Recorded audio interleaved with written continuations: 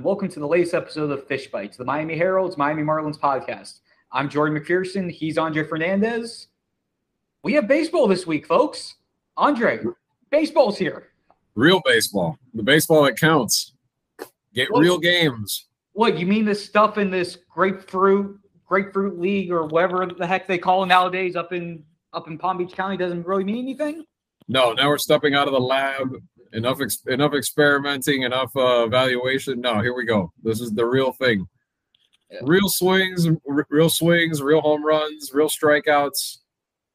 It's all real. You can see it now. Yep. Real win and loss records as well. Everything will start up for the Marlins on Friday. They're starting the season in San Francisco against the Giants at Oracle Park. First pitch set for 4:35 p.m. Real McCovey Cove boats in the water that you're going to be able to see. You know, the real Fisherman's Wharf you're going to be able to see. I'm telling you. I can't wait to get to Fisherman's Wharf. That's my favorite trip part of it last year. I'm still kicking myself that because of the uncertainty of when the season was going to start, I didn't make a reservation to do the Alcatraz trip just because I thought this part of the season was going to get pushed back. So once again, second year in a row where I'm not going to be able to make that part of the trip, but okay, that'll be something to look forward to in 2023. Yeah, you'll get it done. But before we get to 2023, we obviously need to focus on the Marlins of the present. And I thought the best way to do this, let's do it 5-question style, Andre. There you go. Let's do a Q&A. We're always doing Q&As with people. Let's do a Q&A with ourselves here. Yeah, so we'll go around. We'll ask a few big picture questions. Both Andre and I will answer what we feel for the questions. Start off. We've talked about all the things that the Marlins think they're doing right and what they feel like they made progress in. Where's the biggest question mark on this team heading into the season in your mind? Well, I'm going to put my Captain Morgan foot up here and be Captain Obvious for a second and say that the bullpen for sure is one. And I say that even after they just made the move they made this week in the final week of spring training, you know, to add some help, to add some high leverage help, you know, to their staff. But I don't know. To me, I still think overall, you look at this pen, and even if Dylan Floro was available, let's say if he was available to start the season, still you don't go in and you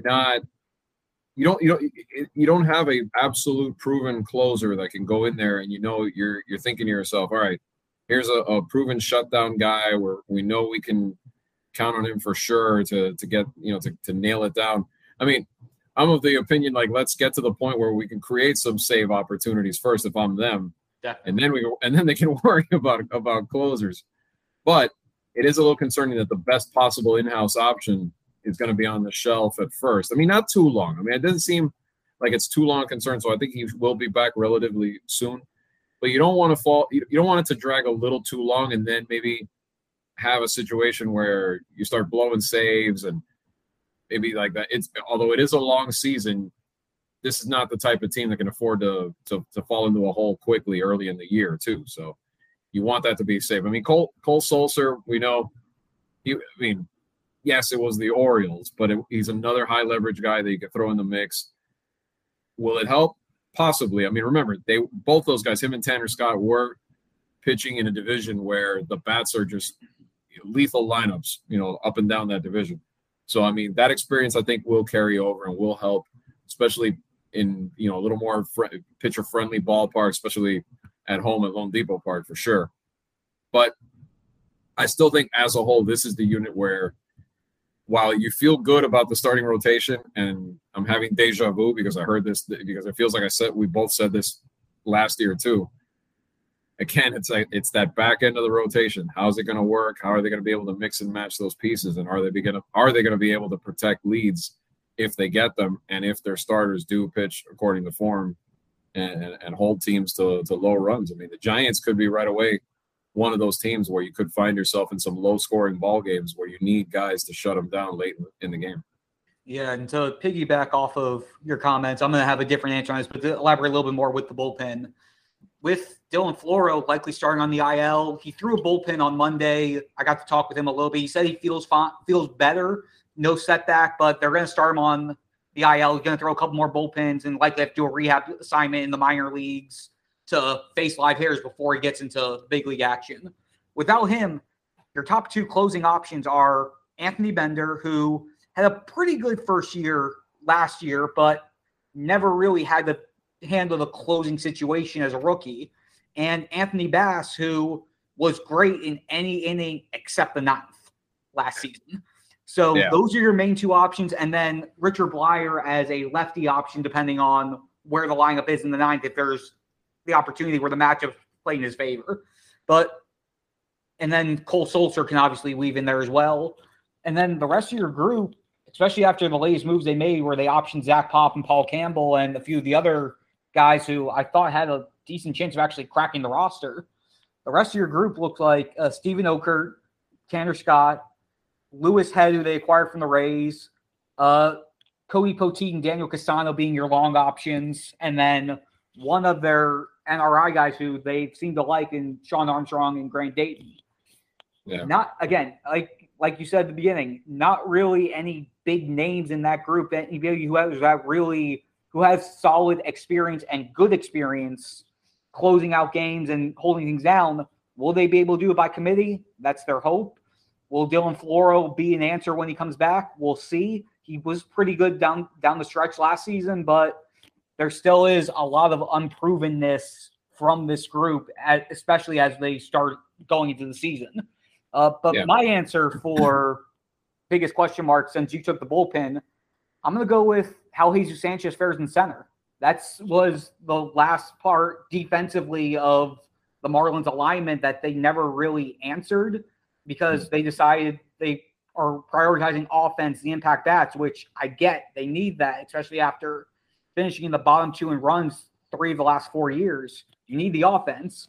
But when you're in a big ballpark like Lone Depot Park for 81 games of the year and you're trusting a guy who's basically been a corner outfielder his entire career ever since he signed to play center field, even if the metrics say he has a good first jump, he has good reads, this, that, and the other, trusting him in center field, I didn't get to see enough of him in spring to make a full judgment of whether I'm comfortable with him there.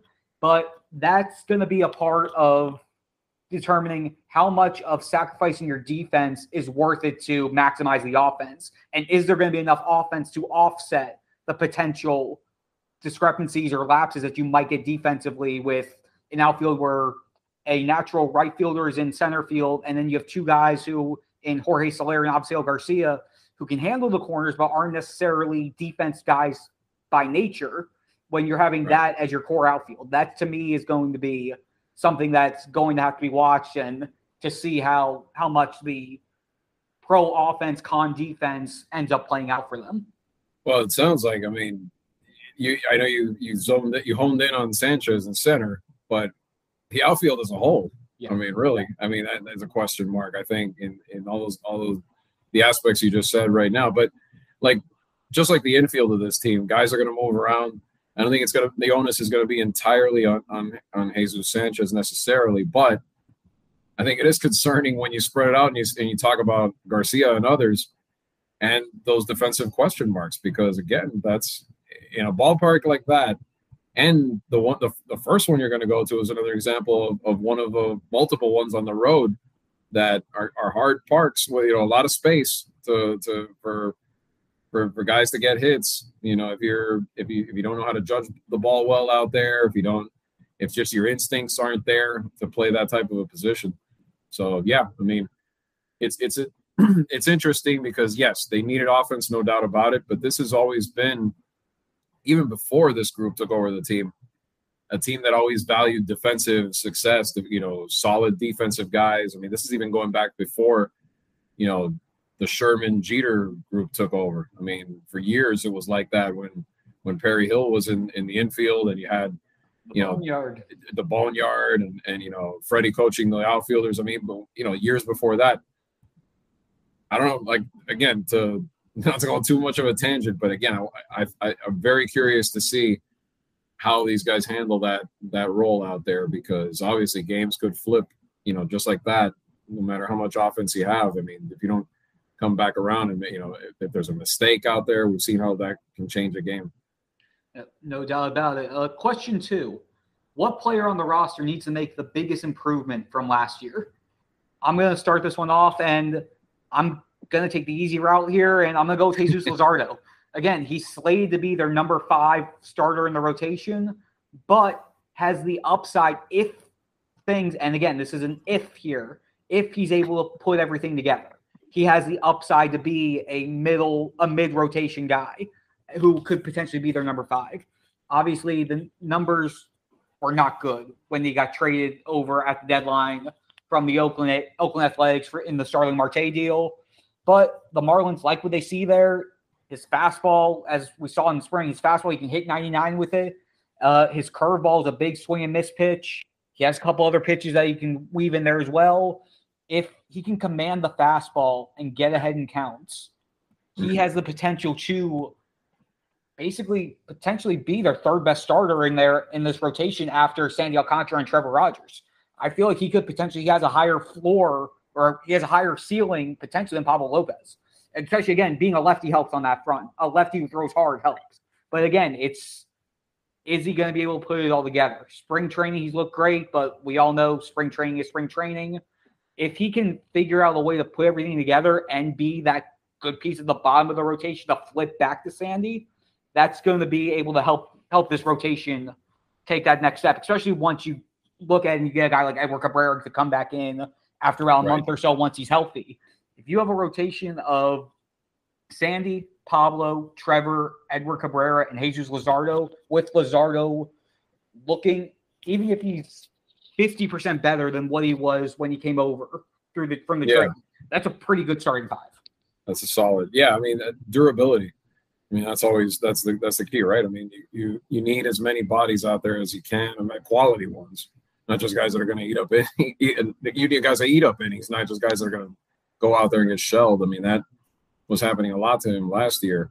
And I think also just from talking to him in the spring and just seeing how he reacted a few times, it seems like just even the composure on the mound too. Like, besides just the pitches being effective, I think it looked like, at least in that, but again, spring, much different setting than the real thing. So that's where the test is going to be.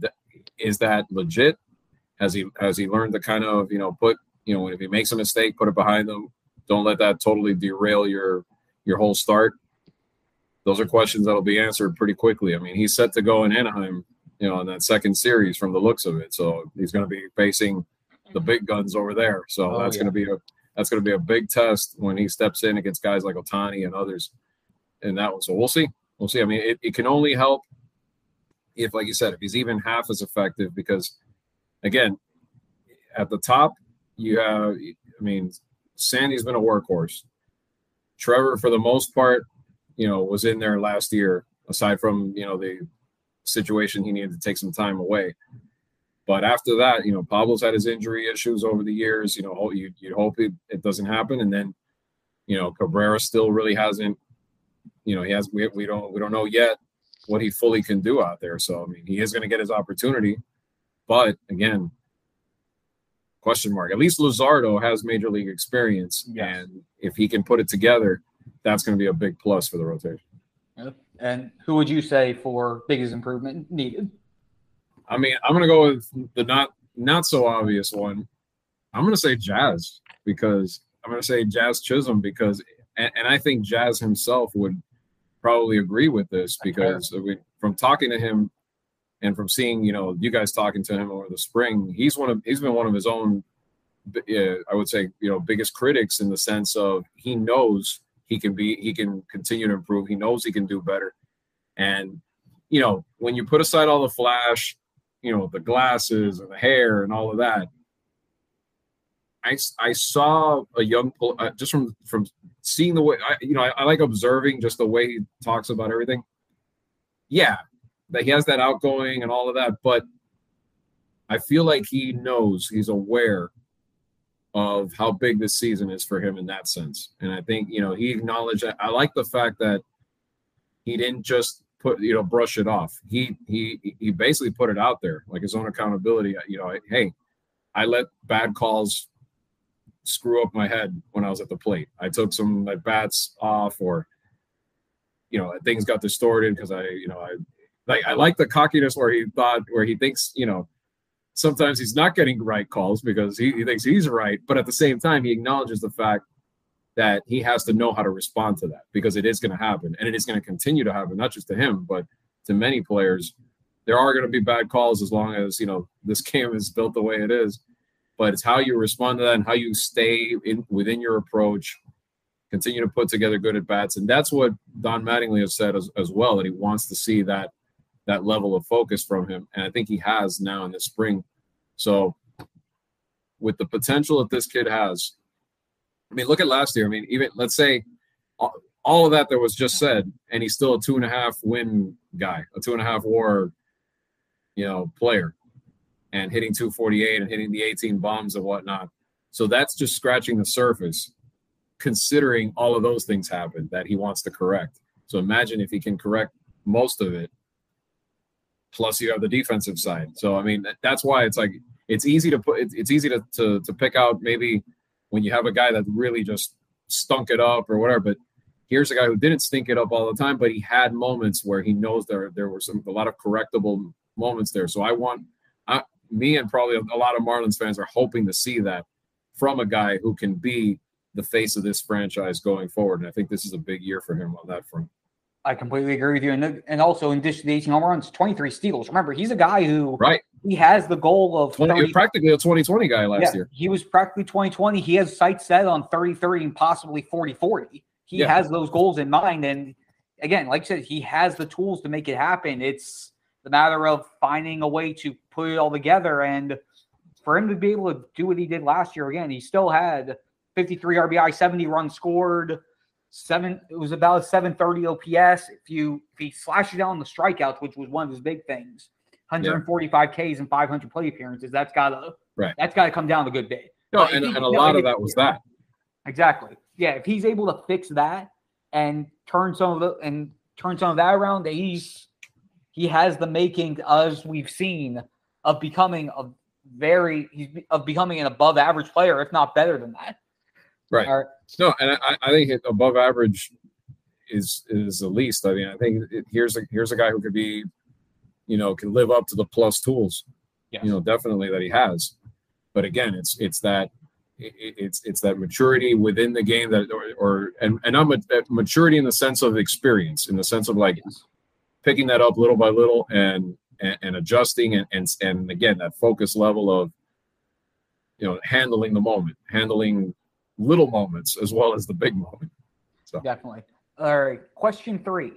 Which of the 4 new guys, and by the new guys, I mean the main position players, Joey Wendle, Jorge Soler, Jacob Stallings, Avisail Garcia, which of those 4 do you think is going to have the biggest impact on this club this season? Well, I think I'm a little biased here because I wrote the article about him, but I'm excited to see what Joey Wendle can do.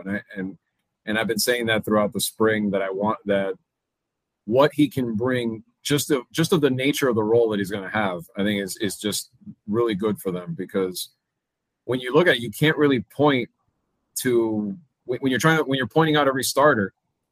You could either point to him starting at any of the 3 outside of first base, any of the other 3 spots in the infield, or you could put people there and go, hey, where you put Wendle?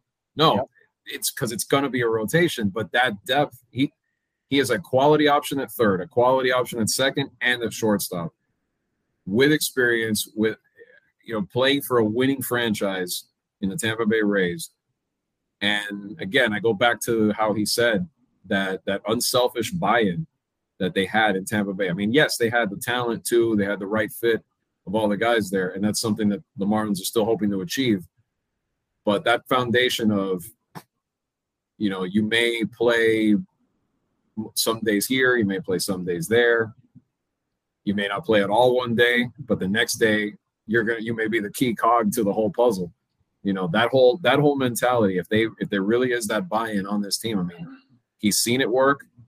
And I think just with everything, with Brian Anderson coming off a big injury last year that he's trying to come back from, durability, you have that insurance at third. Miggy has had at times, you never know, durability-wise at short. He can do that too. Same thing, everything we just said about Jazz. You have a guy you could plug in at second too.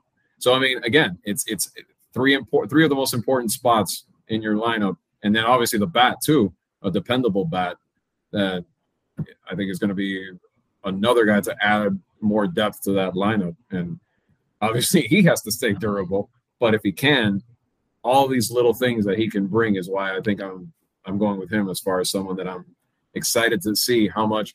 To me, he's the key that unlocks a lot of the puzzle for them, both defensively and at the plate.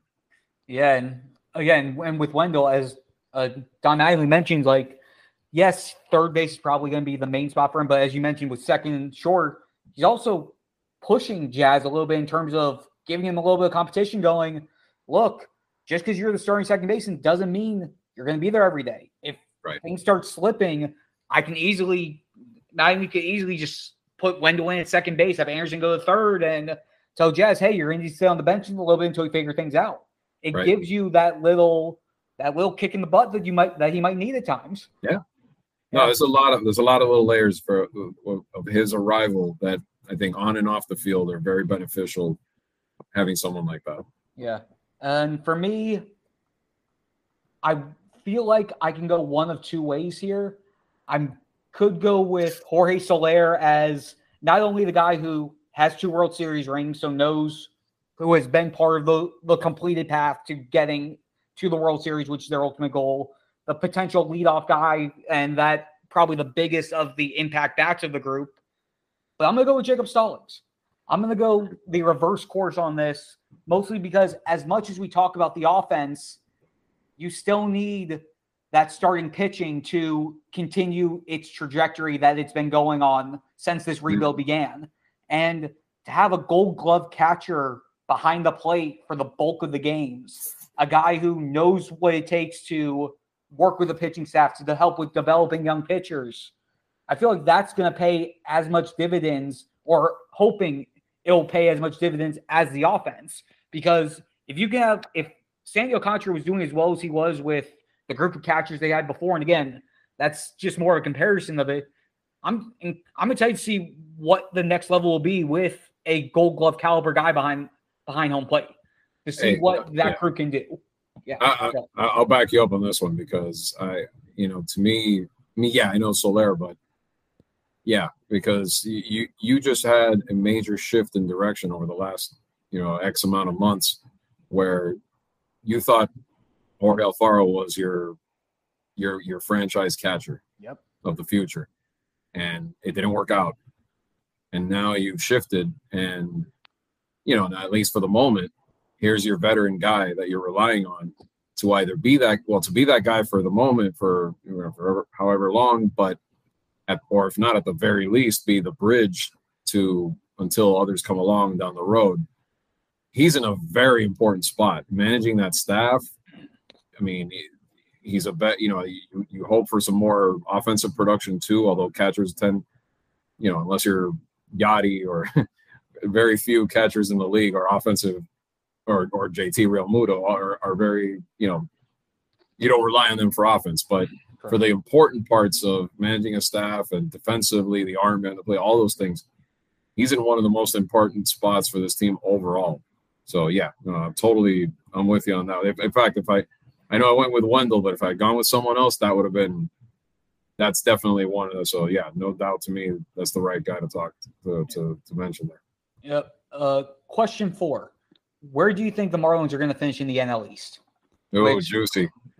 Which, again, lineups are all pretty good in the NL East. What are you thinking? I mean, it really, the lineup. How much better is this team going to be lineup-wise? Because in theory, it should be, but how much compared to others around the division? Also, are the arms going to hold up? And I mean the starting arms. I mean, we picked on the bullpen and a bunch of guys that we don't know how it's going to fit together, but the starters need to hold up and be who they expect them to be. So with all those little factors, I mean, they're definitely not going to be in the cellar. I can tell you that. Correct. I'd say conservatively third or fourth is what I'm thinking. I mean, I think if the Nats are down. The Phillies, I can't figure out the Phillies. I mean, I know Castellanos and all of that, but they could finish better than them. And then if the Mets' arms break, who knows? because that's the thing with the Mets. Talented arms, but can they hold up? I mean, the ceiling, the very optimistic ceiling, is second, but I think they're a little closer to around third. No, well, not a little closer, like a lot closer to around third. But if I was going to go conservative, maybe some people would say pessimistic, I'd say fourth. But I don't know. Maybe it all depends. If things break their way and they have positive strides, I think they can finish third. But if it doesn't go their way and a lot of things, end up hurting them, then it's a definite fourth for me. Yeah, I mean, you mentioned arms staying intact and all that. Jacob deGrom's already down for 2 months with the Mets. Yeah, exactly. Max Scherzer, they're waiting to see. He's supposed to throw a bullpen on Tuesday to determine whether or not he can go opening day. So that 1-2 punch for the Mets, right, it's already be down there. But for the division overall, Atlanta's my number 1. Washington's my number 5. And then everything else is how much do things teeter in whichever team's favor. I mean, again, as you said, as you said, there's always a surprise. There's always a surprise. I think they're going to finish, if all things equal on paper, I think the Marlins will finish ahead of Philly. But again, that's nothing ever happens in a vacuum. So if everything was to remain constant, health was more or less minimal with injuries, I think the Marlins could finish third. Again, I could see them finishing fourth. I could see the Mets finding a way to Mets like they do every year, and the Marlins somehow sneak their way into second, but it not necessarily meaning they're that much closer to Atlanta. Right. It could be if my second in that imaginary universe is a distant second to Atlanta. Exactly. No matter what, I still think this team is still a decent ways away from toppling the Braves for the top of the East. Yeah. Them getting to second, in my mind, would be more so them having a few breaks go their way, a few breaks going against the Mets. That's sort of how it would shake out there. But that's why I feel comfortable saying third place in the East here. In that very chipper universe, or for the Marlins, do they land one of the 3 wild cards? That's the interesting part of it. Because that's still, you wonder how the rest of the league, Central and West, are gonna pan out, and how many teams will, especially with the extra spot. If it was still the 2 wild cards, I'd say maybe no. But with 3, it could be right on that fringe if things break really well.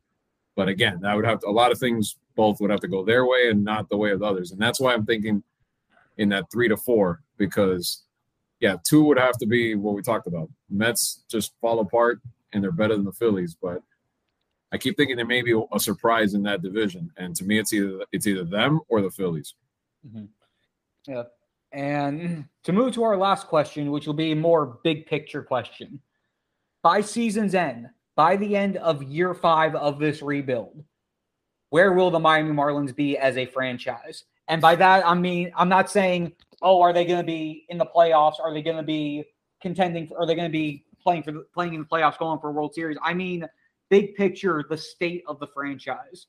By season's end, by the end of the regular season, is there going to be enough done where there's still optimism for what they're building? Is there going to be something where we could say they really did make a big enough jump? Or are we going to be left scratching our heads going, is anything actually going? Is this ever going to get off the ground? And the reason I'm asking this question is on Wednesday, the Herald, we have our season preview package going, and Andre and I did a look at some of the successful rebuilds over the last few years, and looking at it, 5 of the last 7 World Series champions in some way, shape, or form were created by what you can describe in one way or another as a rebuild.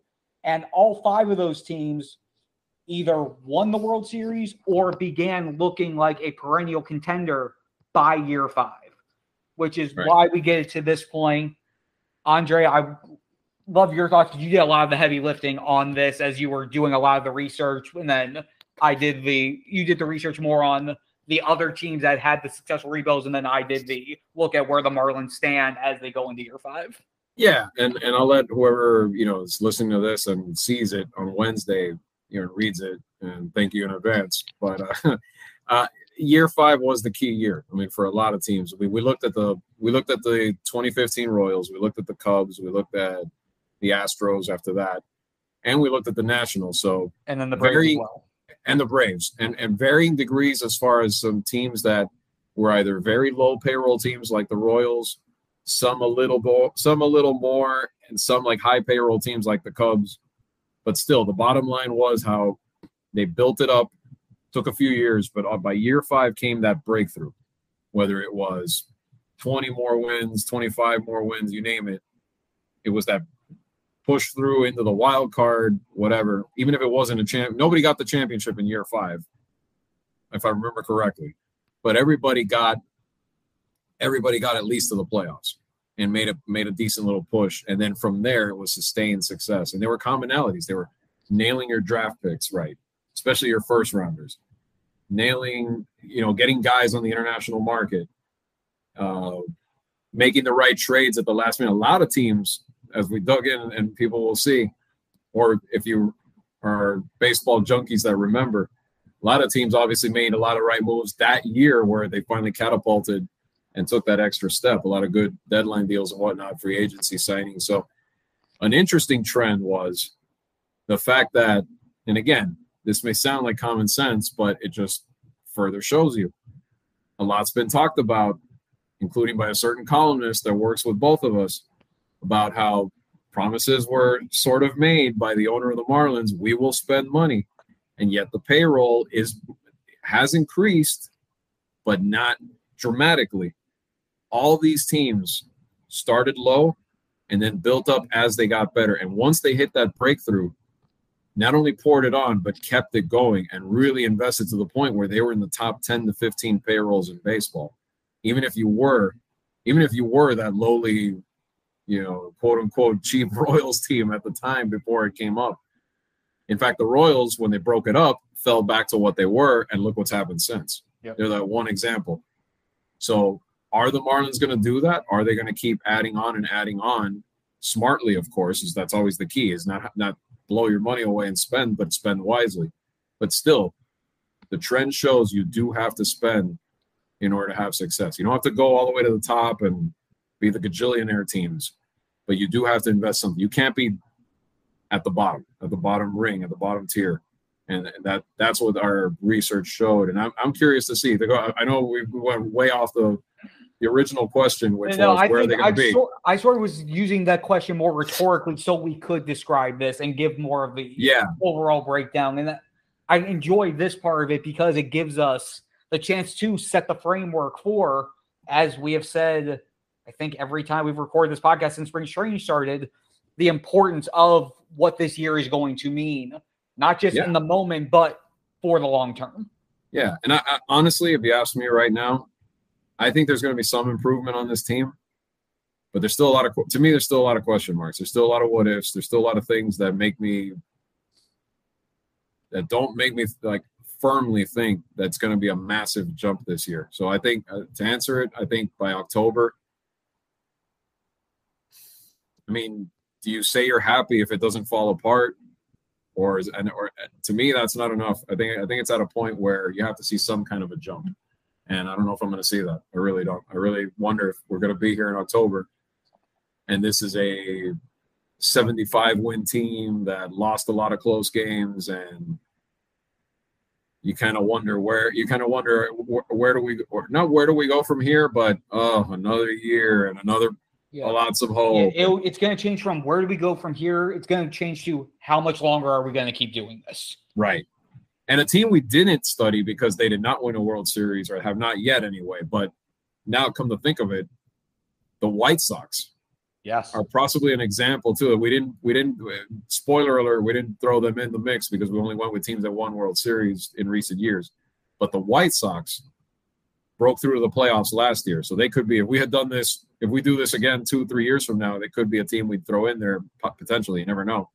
But that was one that a lot of people were like, when is it finally going to happen? Because I think they went past year 5 in terms of when is it finally going to happen. And then finally last year was like the year that you finally saw them break through. So But again, most of the time, I think by now you have to see something. And even if it's not a playoff team, but I think you have to come away feeling where this team maybe, I mean, I don't know, is it finishing 500 or maybe a little better than 500 where you see a noticeable improvement? And not just in wins and losses, but even just from watching the team, players make big strides, pieces fit well. You start to feel like maybe you are a couple of pieces away here or there where it's not, you don't seem like the gap is so wide anymore. Like if you can honestly sit there and say that at the end of this season, then it's a success. But if you're still 70-ish wins and a lot of question marks and it just looks like they're just so far away from the rest, then at that point, it's like you said, you start to wonder when. You know, you hit on the last point. What I was going to try to touch on also is if, again, this team hasn't had a winning record in a 162-game season since 2009. Yeah. Again, that 2020 year where they made the playoffs in the shortened COVID season, in the 60-game sprint, that's one thing. Sure, rest on your laurels with that. You made the playoffs. You won a series. That still doesn't translate. And we talked about this even back then, what would have happened if they had to continue playing past game 60? Would they have been able to? Would they have made the playoffs if that? If you look at it, it was starting to slip right before the playoffs. So, yeah. So is this going to be a team that once you get into the dog days of August and September, is this team still going to have something to fight for? Right. That's what I want to be able to see by the time we get past the trade deadline. By the time we get to the trade deadline, are they going to be at a point where they could potentially make a move that improves the roster and and they get to the point where they're not just where they're looking like they could be buyers, even if they're not going to be fully entrenched to make the deep run. Are they going to be able to get to the point where in August they are looking for that chance to not just playing guys for the sake of playing guys and seeing what you have? Are you going to be playing the meaningful games even if you don't make the playoffs? And then if you are in those meaningful games at that point, whether you make it to the playoffs or not, what are you going to do? Are you going to set yourself up so that in the offseason you can continue the upward trend with, as you talked about, with the payroll and the getting the bigger name players? Are they going to continue that trend up in salary, or are they just going to say, we feel comfortable with this group and just plateau? What are they going to do? What are the next steps going to be after this? Because this is the first offseason where they actually were able to and actually showed that they were going to make moves. Were they the splashiest moves? Were they the biggest names? No, but were they enough to make this team look like a more competitive team? Yes. To me, that was the needed first step that had to happen this year. And the important thing is, how do they build on it throughout the season, after the season, and heading into, and again, getting ahead of myself, heading into the next season, regardless of what the results show this year. Yeah. And I think that's where payroll spending will kind of take care of itself, because with all these teams, it was just naturally, then you got to keep guys, or then you want to extend certain guys that are core guys to your mix, or you want to go out and add complementary pieces, et cetera, and so on and so on. And that's where we should end it on this note, because we may be running a little long. We want to get a minor league conversation before we wrap it up. But that's where, for anyone that has their reservations about all this, that's where we're going to find out if they can truly spend. So that's when that question will finally be answered, is as far as sustainability. That was fun. On that note, we'll take a quick break and we'll transition for the second half from the big leagues to the minor leagues, who actually will start before the big leagues. And on that note, we will be right back. Another day is here and you're ready for it. What to wear? Check. Breakfast, lunch, and dinner? Check. Planning for what's next and how to save for it? That's where Bank of America can help. For your financial to-dos, Bank of America has experts ready to help get you closer to your goals. Get started at one of our local financial centers or 24/7 in our mobile banking app. Find a location near you at bankofamerica.com/talktous. What would you like the power to do? Mobile banking requires downloading the app and is only available for select devices. Message and data rates may apply. Bank of America N.A., member FDIC. Mother's Day is around the corner. Find the perfect gift for the mom in your life with a stunning piece of jewelry from Blue Nile. From timeless pearls to dazzling gemstones, Blue Nile has something she'll adore. Need it fast? Most items can ship overnight. Plus, enjoy guaranteed free shipping and returns. Don't miss our special Mother's Day deals. Save big on the season's most beautiful trends. For a limited time, get up to 50% off by going to BlueNile.com. That's BlueNile.com.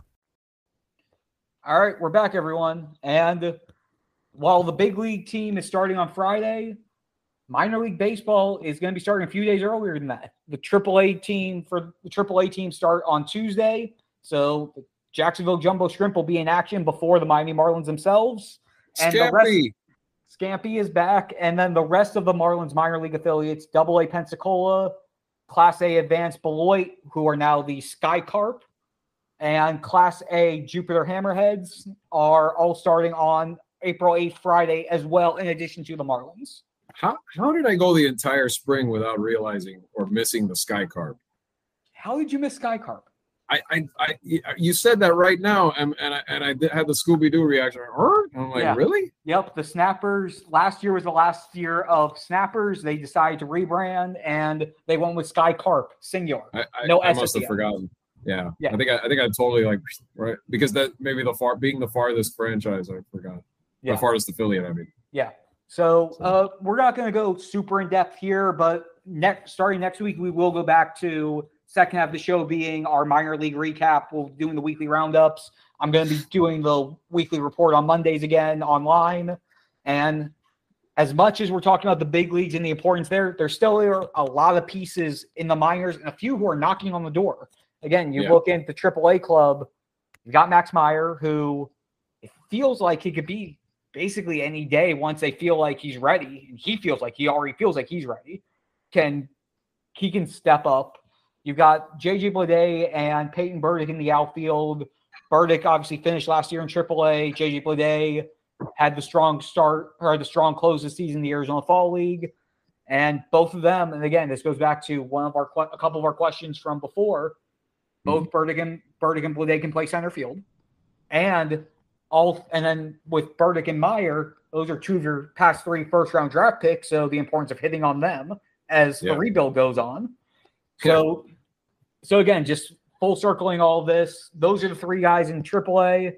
And then one other guy who I'm going to be keeping very close eyes on, Yuri Perez, who looks like at 18, he doesn't turn 19 until April 15th. It looks like he's going to be starting in AA, which is absolutely huge for him.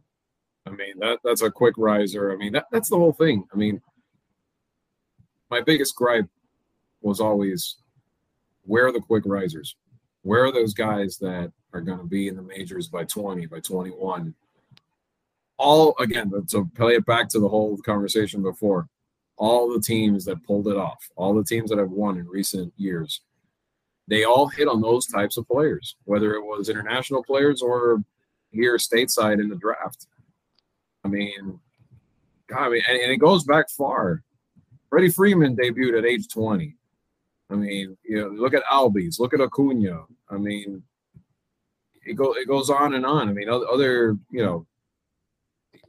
those are the guys. Like, I'm not saying not to put the onus on Yuri Perez, but quick riser like that. Those are the types of guys you want to see, make an impact, because they've had solid prospects in this franchise, but like where are those big impact players? You know what I mean? Like, again, like you talked about nailing draft picks. I mean, look what the Nationals did once upon a time with Strasburg, Rendon, Harper. I mean, that was 3 straight years where you're just getting stud after stud. You're nailing those first rounders. And I mean, go through the first rounders in recent years. Some of the jury's still out. I mean, Trevor Rogers was one of them. He's been a good surprise. Now he's a starting piece. But some have not. Some have not even with them anymore. So you want to see these guys pan out. And I'm excited to see. I'm excited to see Yuri for sure, and I want to see. I mean, J.J. Bleday, one of the biggest interesting angles right there to see how he pans out. Yep. And then when you look at the lower levels, two guys who I'm looking at specifically, Khalil Watson, the most recent first-round pick, who, again, the Marlins getting him at 16 last year, didn't do too much in the Florida Complex League. Hamstring injury cut his already shortened first season short. But I'm interested to see what he does. I'm interested to see what Jose Salas does. Again, looking at a lot of these middle infielders, I know you're got into the game the other day. He did. Both of them did. Yeah, both Khalil and Jose Salas. Salas played shortstop. Khalil played second. Christian Rodriguez played third base. That's looking sort of like what I feel like the infield's going to be in Jupiter. Salas may very well start in Beloit after playing most of the year in Jupiter last year. But those three guys, but Salas and Khalil Watson specifically, are two guys who we've both been high on Jose Salas since last year. We both have really liked seeing his strides. We knew his defense. I think he hit 305 last year combined between the Complex League and Jupiter. I feel, again, that was a really good start for him. To see what his next level is going to be is something that I'm intrigued by. And then big picture outside of that, I need to see what the catchers are going to do. Because, again, you have Stallings, you have Peyton Henry in the big leagues, and then you have the guys who are on the 40-man who are going to be AAA, Nick Fortes and Alex Jackson. But their prospects, their prospect catchers need to pan out. I mean, I have no idea what's happening with Will Banfield at this point. I'm interested to see what Joe Mack does in his first full year, but that's been the one position where that position, figuring out what they're going to do third base prospect-wise, those are their two biggest question marks when it comes to depth. Yeah. The other thing the takeaway that I came away from doing this project with you too is when you look at past drafts, and it's just by nature like how everyone gets all excited about every single prospect in this system. Mm-hmm. And the truth is, like, the odds are, and this goes for every franchise, only a handful of guys are even going to make it to the majors. So to anoint a lot of them, like, with this, like, big hysteria, like, it's nice to hope and all of that, but, like, I want to see who can truly take that next step. You know what I mean? Because a lot of these guys you're mentioning right now may never even – it's true. Even get there. And if they do, they could be, like, in and out quick. To really make an impact, to really be impactful guys, it's so hard. It's such a crapshoot in the entire drafting process. So that's why it's important to hit on not only you can find hidden gems. It's not obviously that happens, but those big picks, for the most part, have to be your future impact guys. So a guy like Bleday, where so much was put on him and so much expected of him, you know. This is a big year to see if he figured things out, if his swing is better, if everything is more consistent, and can he take that next step? And some of the guys you mentioned, like Khalil Watson, I'm excited about. Those guys still have a long way to go, though. I mean, they're still, we're thinking maybe 2 years from now, if things progress, quickly. But I mean, Salas too. Salas is still a ways away too. So it's like, who are those guys that are going to come up and help the franchise in the next couple of years that maybe could be the pieces that take it to the next level? We'll see. I mean, those are the names right there that I think it's going to be. These are big years to kind of where now they're really starting to face the real competition at that minor league level, and they're really going to start that next important phase of development.